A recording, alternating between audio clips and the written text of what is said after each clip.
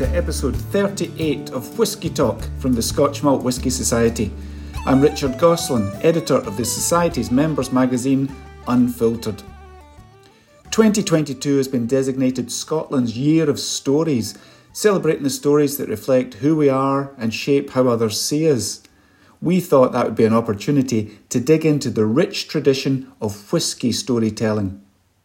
We've been fortunate enough to gather contributions from two Scottish musicians, storytellers and whisky lovers.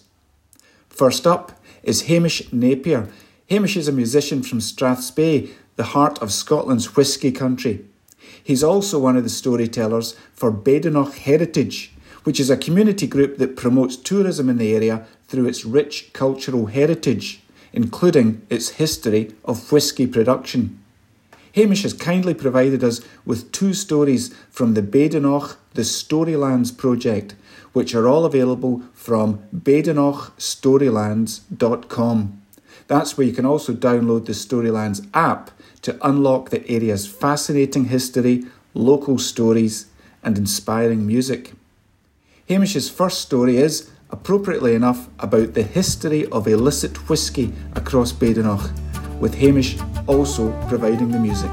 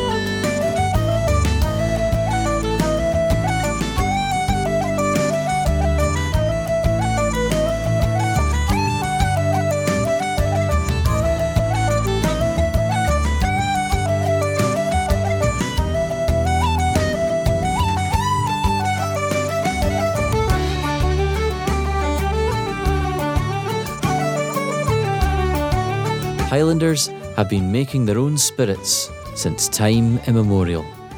There are records of monks in the 15th century distilling, but it's thought that it had been going on for centuries before that. To make Scotch whisky, you need barley, water and yeast. Back in the old days, before distilleries became the large industrial buildings they are now, the whisky making operations were quite small scale. You needed the best barley you can get, good, pure soft Highland water and distiller's yeast, and various pieces of apparatus, and these included something to mill the malted barley down into flour. You also needed a mash tun, which is basically a large vessel for mixing the ground malt. Sometimes just an old bathtub was used. A good going fire with plenty of fuel that you could control the temperature of easily. Also, some more tuns for the fermenting process, and of course, you need the pot still itself, and also a contraption affectionately known as the ewie with the crooked horn. This was the name for the condensing coil or worm tub that looked a wee bit like a corkscrewing horn of a sheep. The ewie was that all-important vessel at the end for collecting the precious spirit. The spirit was then put inside an oak cask or a wine anchor to mature it for a while, and then it would take on a hint of the flavours of the cask's previous contents. The longer you left it, months, years even, the more interesting results you seem to get. It became an art form. You need to have years of experience to get it just right. Highlanders call it uisce beithe, which is Gaelic for water of life. The word uisce gradually became uiscí and eventually whisky. You sometimes hear other expressions like a dram of the Mountain Dew, or a nip of the good stuff, or a bottle of the best, or a wee drappy oat, a wee drop of it. The Scottish people's fondness for whisky has often been poured forth in song, as you'll hear in this funny Gaelic song composed by John MacDonald from Garva, Lagan in Badenoch. It's sung here by Seamus Grant of Rothiemurchus. Apparently, John MacDonald's descendants from Cape Breton, Nova Scotia, in Canada, say that he actually ended up in the prison in Inverness for making whisky at some point in his life. The song could have been lost to us completely, had it not been written down by the Reverend Thomas Sinton in his amazing book, The Poetry of Badenoch, from 1906. The song lyrics talk of the people celebrating a wedding, and it mentions the bride, but the bride is actually a whisky still, and the groom is, well, much enamoured by his new life companion. Ben na baise o hi, hailio, she ben o gacholtein spina soin lechte gol. Gemorach o se an ti, bjarlam hin a vikol, klangan garav gochgek fin a hokig min sin fo vron. Though you are very fond of tea, I myself prefer to be drinking a glass of the smooth, strong stuff which would lift my spirits from sadness. Whisky was, and always will be, a dearly loved Scottish treasure. During the old statistical account of Scotland in 1792, a local minister of the parish of Alvie contributed the following. The people are much addicted to drinking of whisky. At their public meetings, such as burials, etc., squabbles are frequent. Their fondness of spirits is owing to the easy access to it.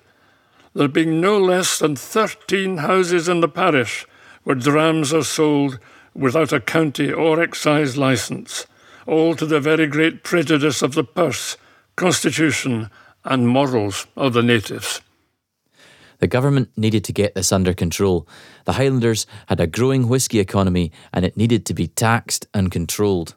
The Civil Services branch of the Inland Revenue had many excisemen searching up and down the length and breadth of the Highlands and Islands for any place that might contain illicit whisky stills and stashes, so houses, barns, caves and hidden mountain bothies. But the government kept setting an excise duty that was unreasonably high, particularly during wartime, such as the Napoleonic Wars. This only encouraged an underground industry to develop, a network of organised criminals trading in illegal whisky all over the Highlands. They were known as smugglers. And their smuggling bothies were up the backwoods of wee glens amongst the dense juniper and broom bushes. In these concealed locations, the smoke of their fires could not be seen from afar. And there was plenty of mountain peat about to flavour the smoke while drying out the grains. But they were always keeping a careful watch out for the excisemen. Often a whole township, men, women, children and the elderly, would be keeping an eye out for the gaugers and warn the distillers when the men were coming, or find ingenious ways to distract or outsmart the officers. If you had a licence to distill whisky, then there was nothing to worry about. The exciseman was usually called a gauger because he used to gauge the strength of the spirit using glass balls, almost like a Galileo's thermometer. He often wisely went about with a partner and was sometimes armed. At times, they would need to do a bust with a large squad of officers. Any perpetrators could have their equipment destroyed on the spot. The whisky would be taken away as evidence. I wonder where it went afterwards. Very occasionally, they could be persuaded to be lenient, but most of the time, the excisemen were resolute in their duties. Anyone who was brave or stupid enough to oppose these government officers would have been jailed or fined severely. But there was another side to the excisemen. Touring around the countryside and staying in taverns or people's homes meant that the officers could talk with and get to know a great deal of the Highland people. They encountered many poems, songs and stories, and some excisemen collected these.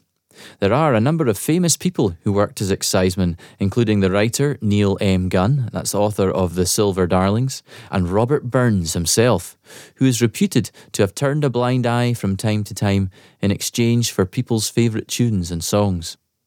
Alexander Archibald Carmichael, one of Scotland's most dedicated folklorists, collected many a precious song and tale during his duties as an exciseman in the Western Isles.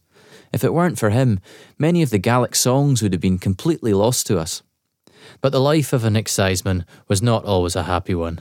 As you can imagine, they weren't exactly given a warm welcome by suspicious locals. Threats were common, but thankfully, physical assaults were rare.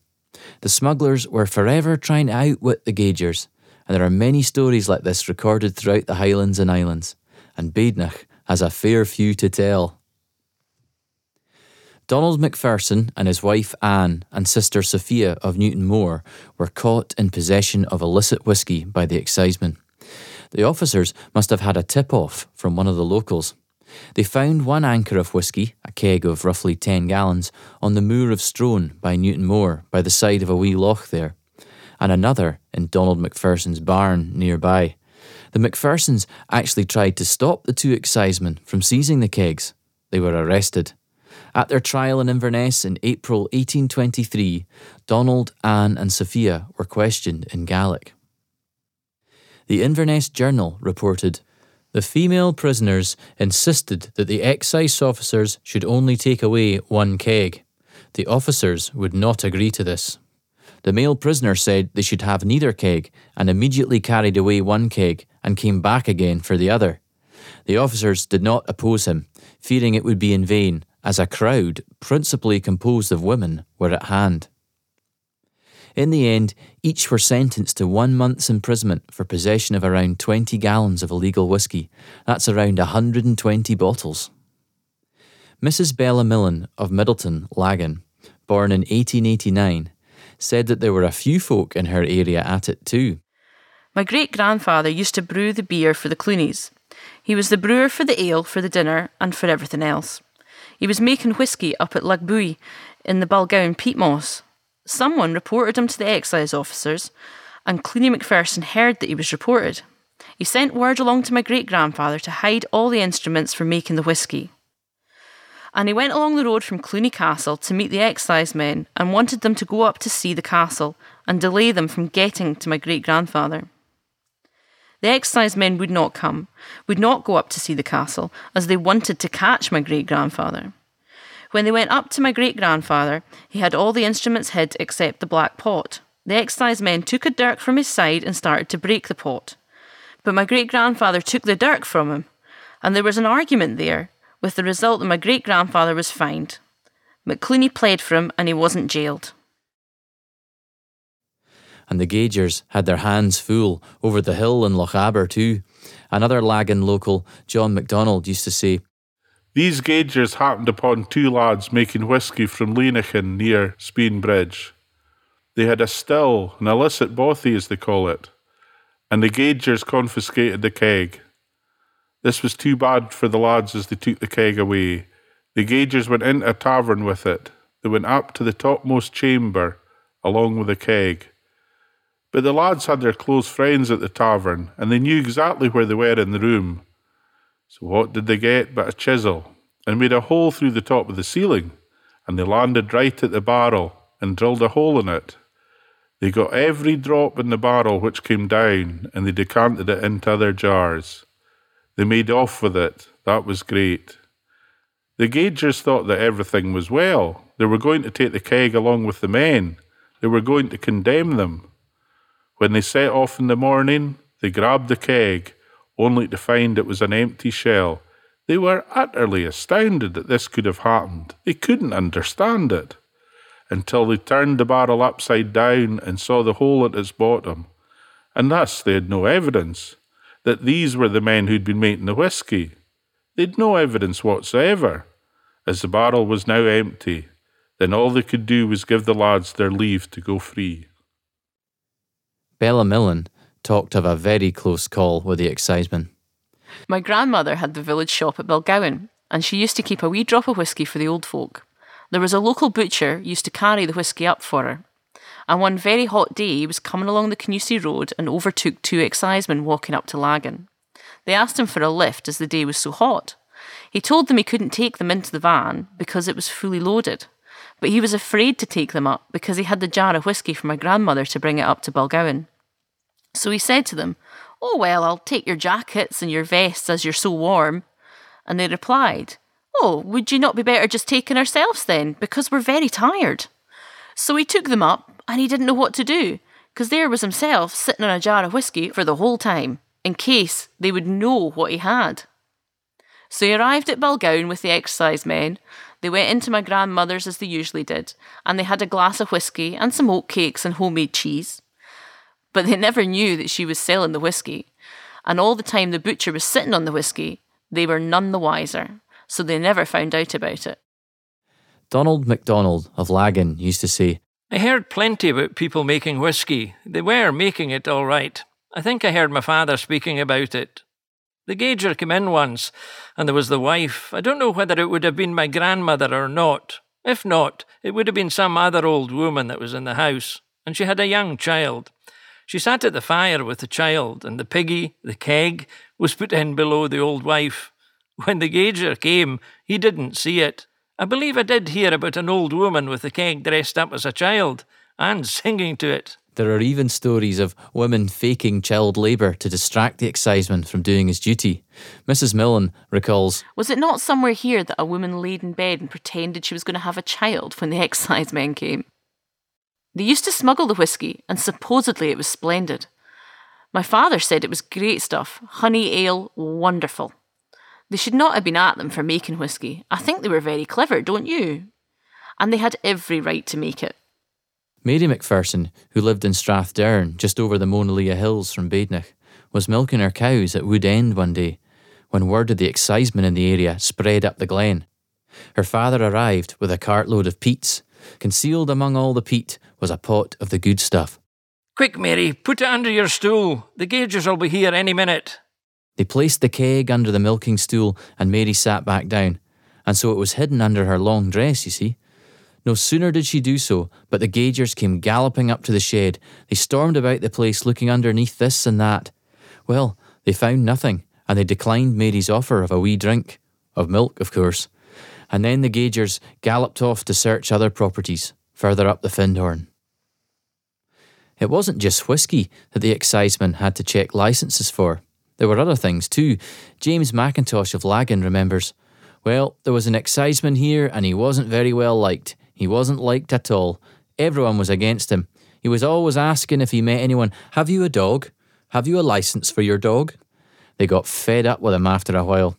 Well, he met this local and said to him, anybody about here that has dogs that's not taking a licence for them?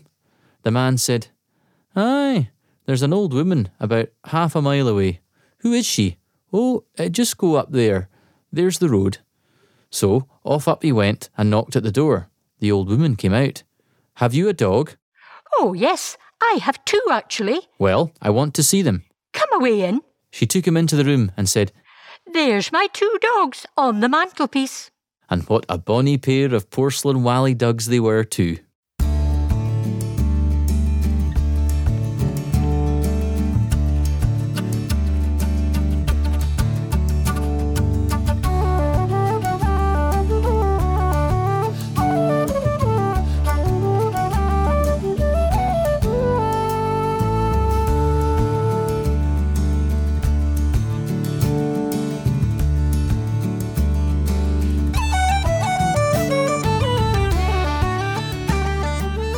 In part 2 of Hamish's Whisky Stories from Badenoch, he takes us on a journey to Speyside Distillery, across to Dalwhinnie, and finally to meet the remarkable Evan Catanach, the legendary whisky distiller and ambassador from Kingussie, who died back in 2016.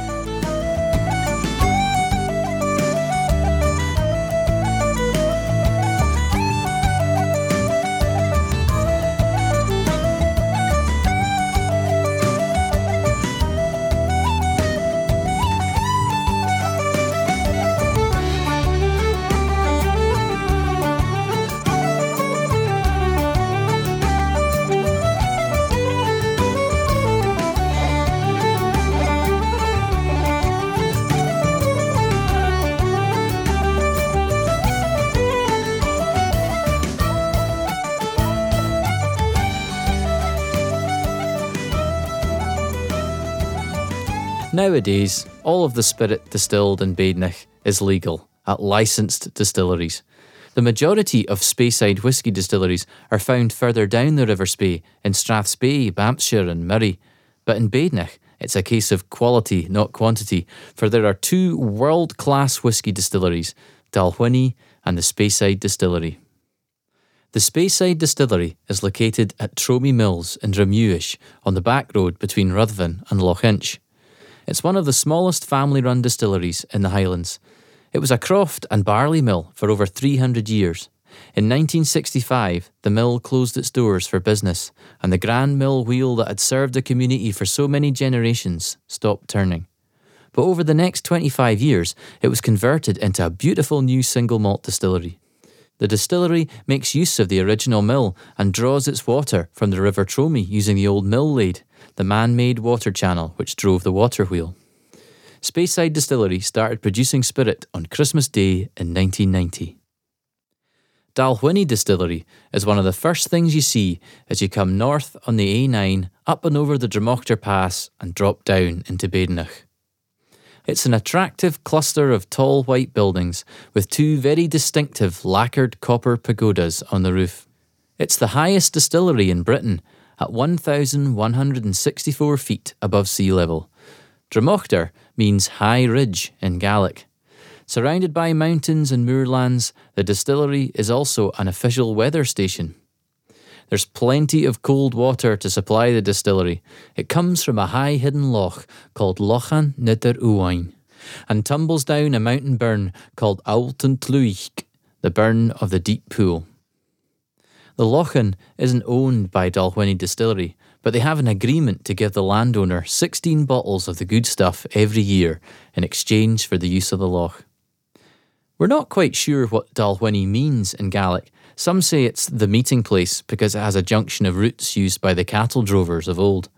A place for them to stop over for the night after coming through Badenoch and before heading south to sell their cattle at the big markets of Crieff and Falkirk.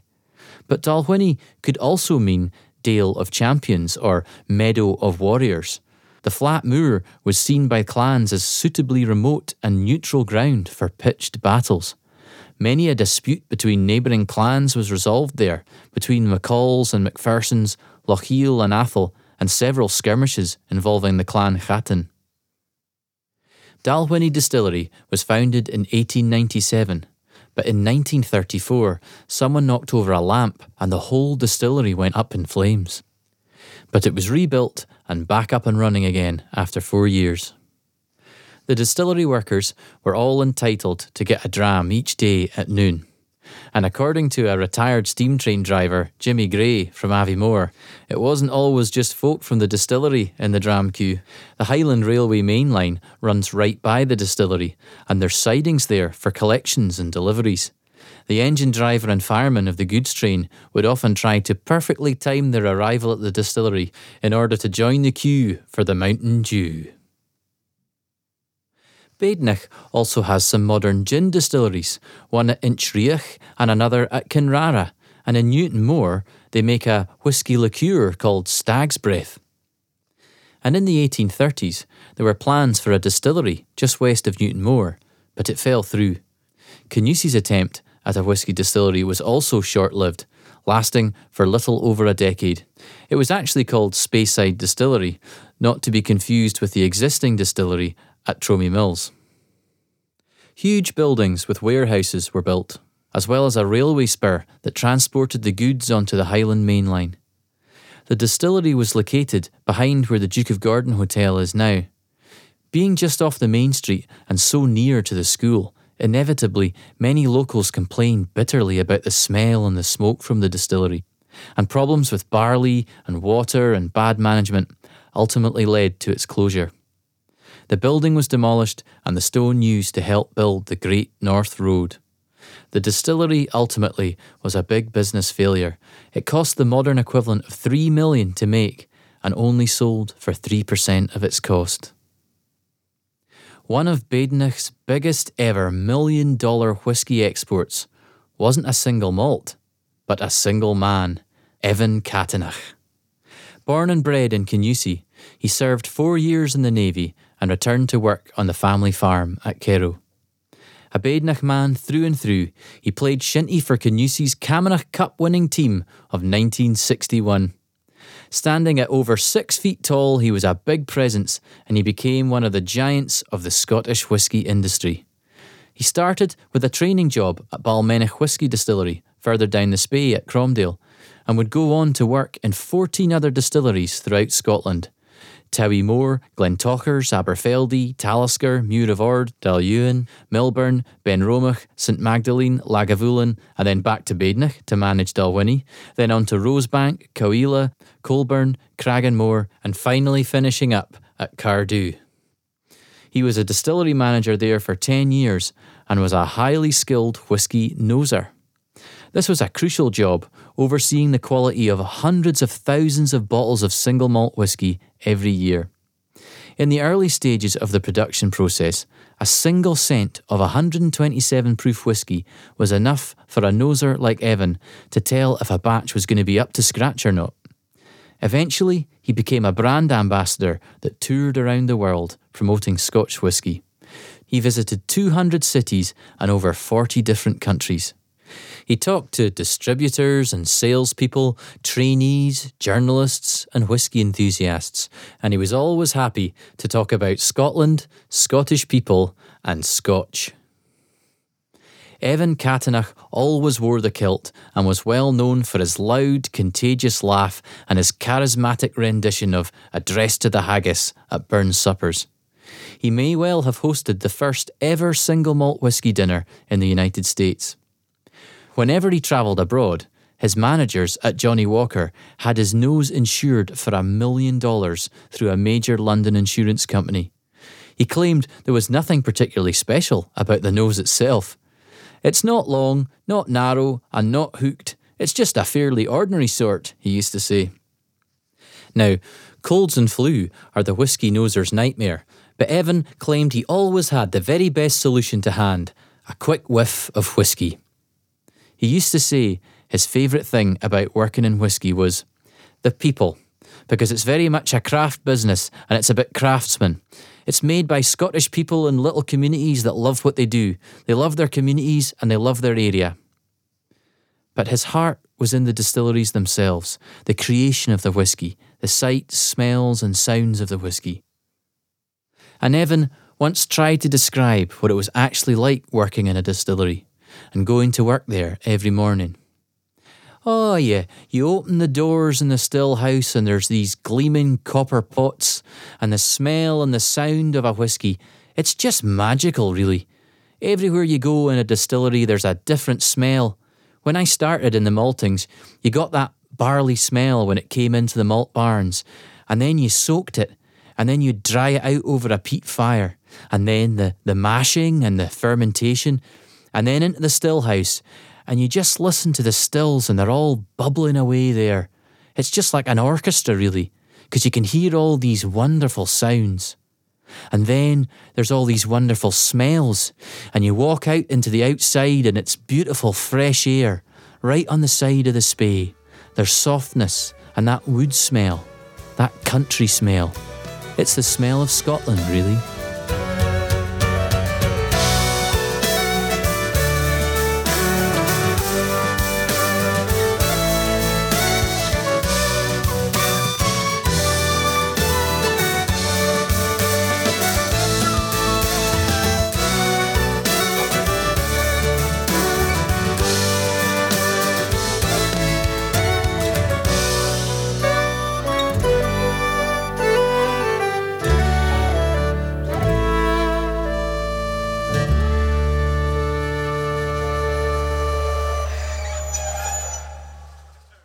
That was Hamish Napier with 2 stories from Badenoch, the Storylands project.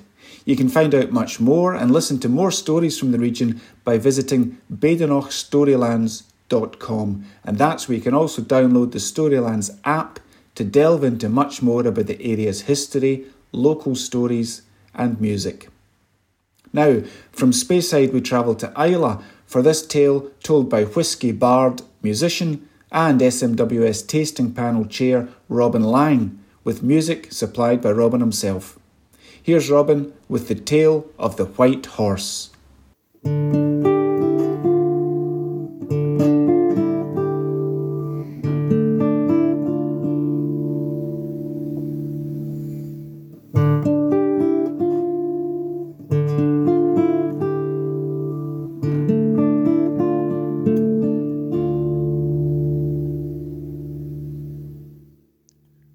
The Story of the White Horse This is a tale found in Tales of the West Highlands collected by John Francis Campbell of Islay. Campbell says, the story was collected about 150 years ago from an old man of 80 called Hugh Macindore. He in turn got it from a man called Angus Gruama, Frowning Angus, who was himself the subject of many queer tales. The story of the widow and her 3 daughters is an international folk tale, and many variations are found in Scotland. Sometimes the horse is black or grey, or other details are different. It's no surprise that the Islay version has a wee injection of whisky into it. Italo Calvino has a version of it in his book Italian Folk Tales, called The 3 Chicory Gatherers. In that version, instead of a horse, there is a dragon, which the 3rd sister outwits by getting him drunk. The widow and her 3 daughters. There was once a widow who had 3 beautiful daughters. The family had very little money, only what they could earn from spinning, and certainly all 4 were competent spinners. They also had a kale yard or croft garden for growing food. Well, it happened that a white horse started coming to the garden and munching on the kale. The eldest daughter went out to shoo the beast away. She took the distaff from her spinning wheel and she slapped the horse on its rump. But suddenly she found that the distaff had stuck fast, both to the horse and to her hand. So, when the horse galloped off, she was dragged along behind until eventually they came to a castle. And as soon as they reached the castle, the horse turned into a man. Quite a good-looking fellow, who told her he was the son of the king. She was very well looked after, provided with a sumptuous meal and a lovely room with a really comfortable bed. Next morning he told her he had to go hunting with his father, but that when he returned they should have dinner together and make plans for their wedding. He gave her the keys to the castle and told her she could have the freedom of the place, but he pointed out one room that she was not to enter under any circumstances. After he left, she started looking into all the castle rooms, and every one seemed finer and grander than the one before. When she came at last to the forbidden room, she hesitated. But her curiosity was great, and she thought, what harm could there be in just having a wee peek? She opened the door and started to step inside, but suddenly gasped in horror, for the room was full of dead women, and there was blood everywhere. Her foot, which had entered the room, was now red, almost up to the ankle. She quickly closed the door, locked it, and then tried to clean her foot, but the blood would not come off. Just then, a little grey cat came by and asked her for a drop of milk. "Shoo, you stupid beast," she said.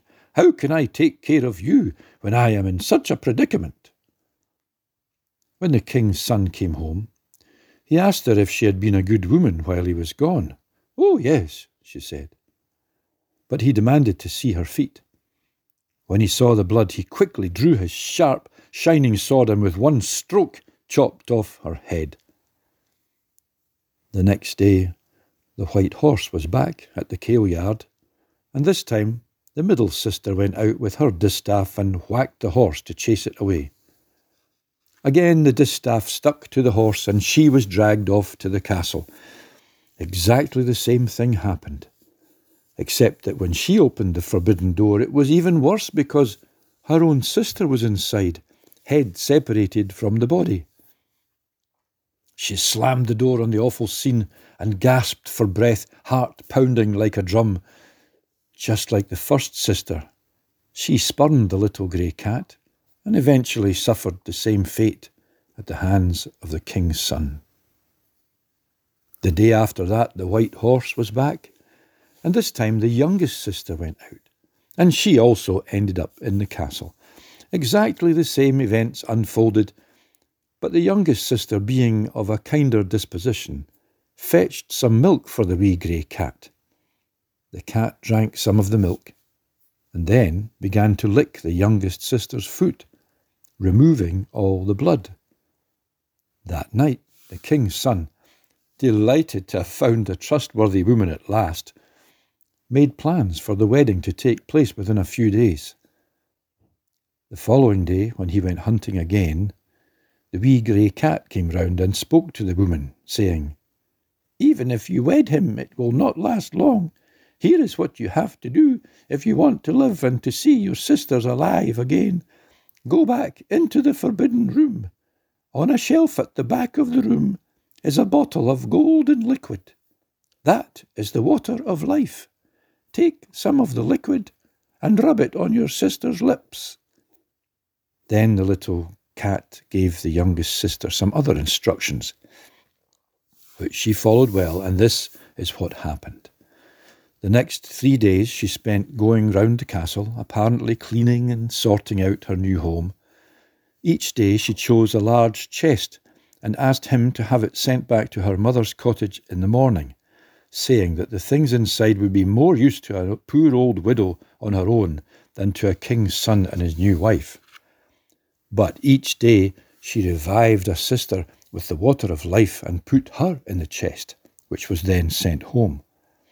On the third day, she hid in the chest herself and took the wee grey cat with her. When the king's son discovered that she had gone, he flew into a rage and raced to the widow's cottage. When he charged in at the door, the wee grey cat tripped him up, and the youngest sister cut off his head with a sword that had belonged to her father.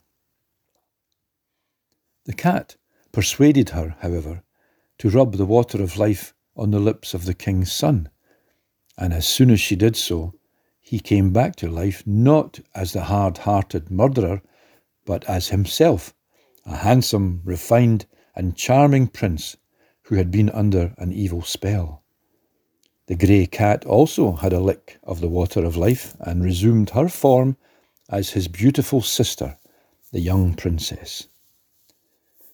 The youngest daughter of the widow and the handsome prince were married, and everyone lived happily ever after in the castle, making lots of the fabled water of life under the sign of the White Horse, and that became one of the most popular whiskies on Islay, Lagavulin, which was still known as the White Horse Distillery not that long ago.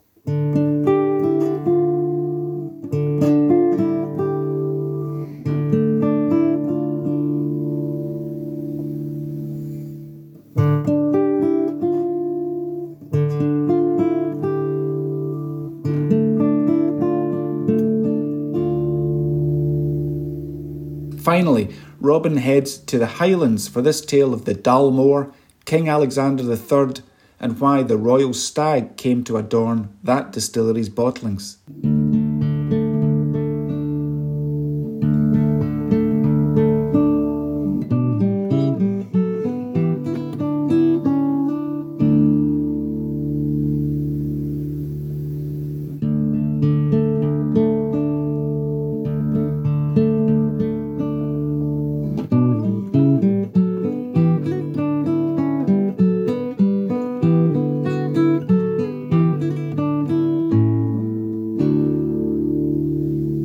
This is a bit of a story that lies behind a lovely whisky called the Dalmore, King Alexander III. In 1296, England invaded Scotland in an attempt to impose their rule.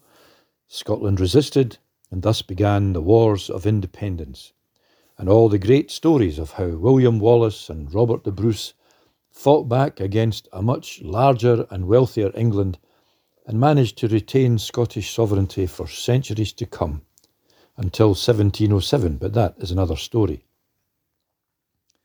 How did it come about that Edward I, also known as Longshanks and as the Hammer of the Scots, took a fancy to swallowing up Scotland in the first place? Well, that story can be traced back to a whisky drinking session 10 years earlier in Edinburgh Castle. On that occasion, King Alexander III was in a mood for celebrating. To be fair, his reign so far had been a mixed bag, some good things, For example, he had defeated Haakon of Norway at the Battle of Largs in 1263, with the fortuitous help of a violent storm which wrecked a number of Haakon's ships. This gave him mastery of the Western Isles, including Islay, where all the best whisky was made. Some said this was actually the main reason for Alexander wanting to chase the Vikings out of Scotland in the first place. Haakon retreated to Orkney, where he died shortly after from drinking too much Highland Park. The Vikings were used to mead and didn't know how to handle cask-strength single malt.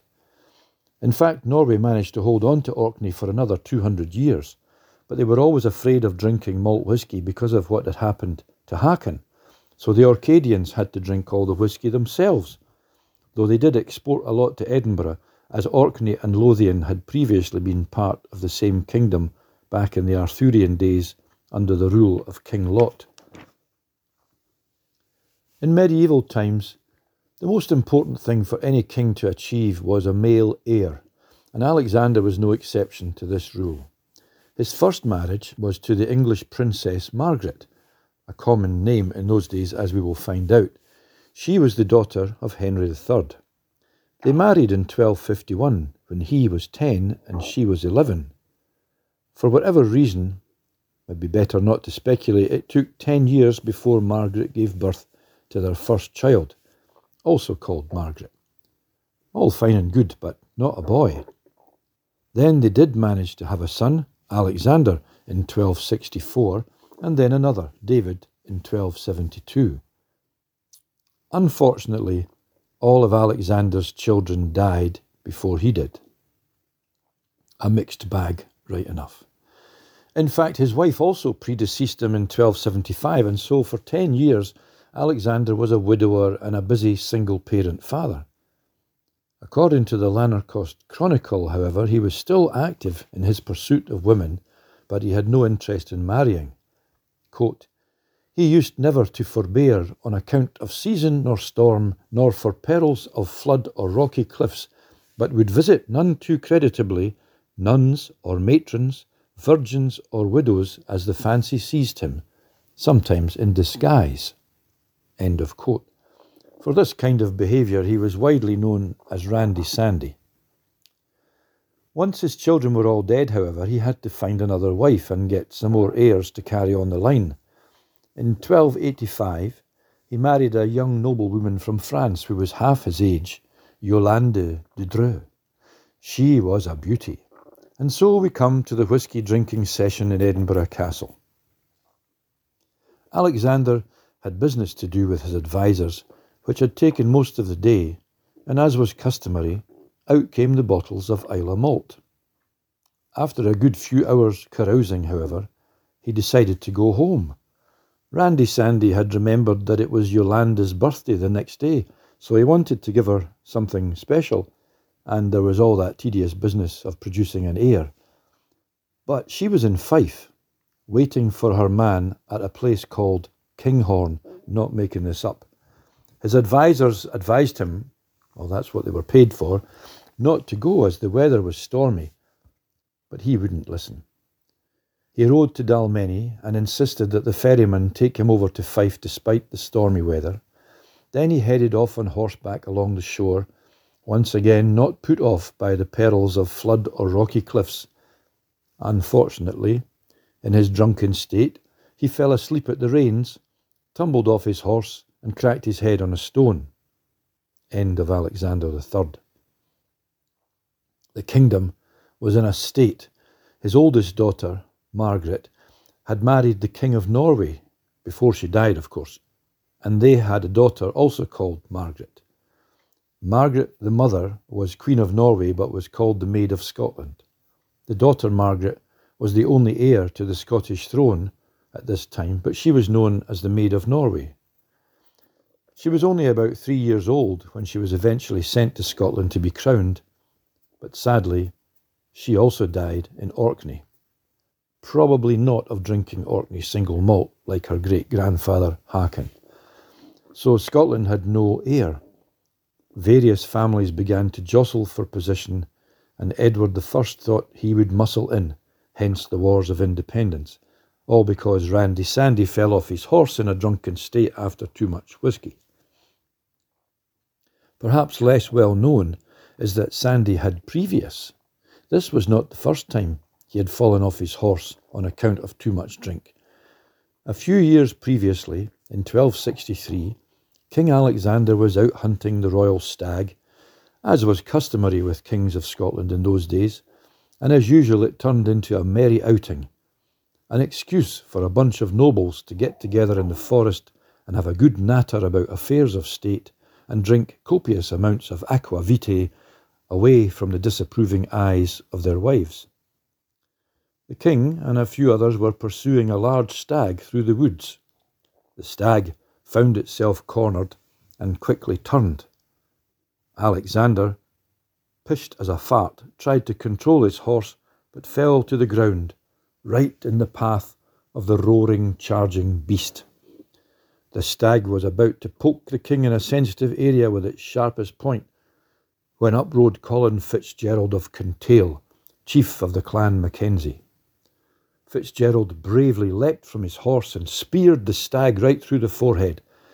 The stag went cross-eyed, and tongue lolling from its mouth collapsed giddily to the ground, more or less exactly the same as the king had done seconds earlier.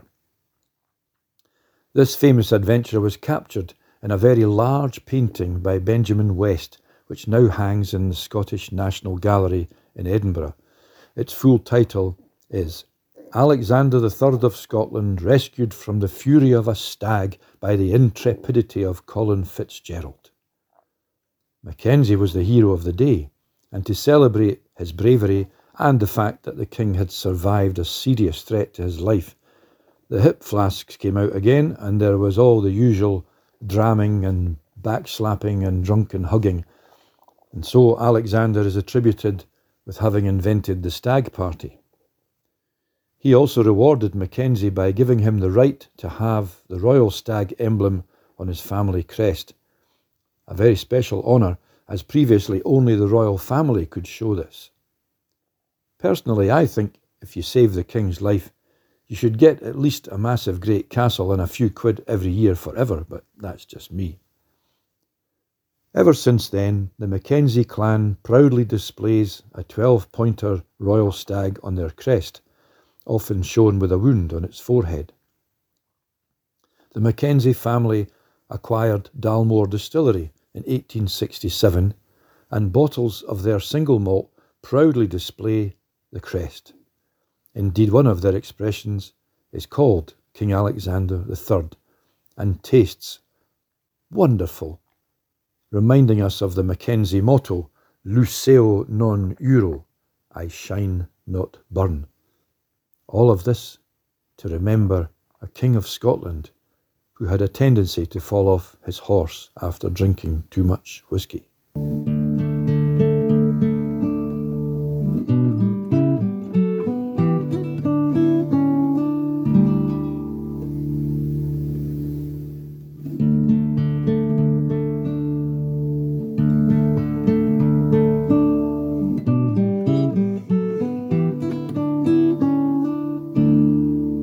You can find Robin's collections of whisky stories in his books, such as Whisky Legends of Islay and The Whisky River, about the distilleries of Speyside, as well as his many whisky-themed albums at robinlang.com. We hope you enjoyed these whisky stories, and you can always find more at Unfiltered, the members' magazine of the Scotch Malt Whisky Society, at smws.com.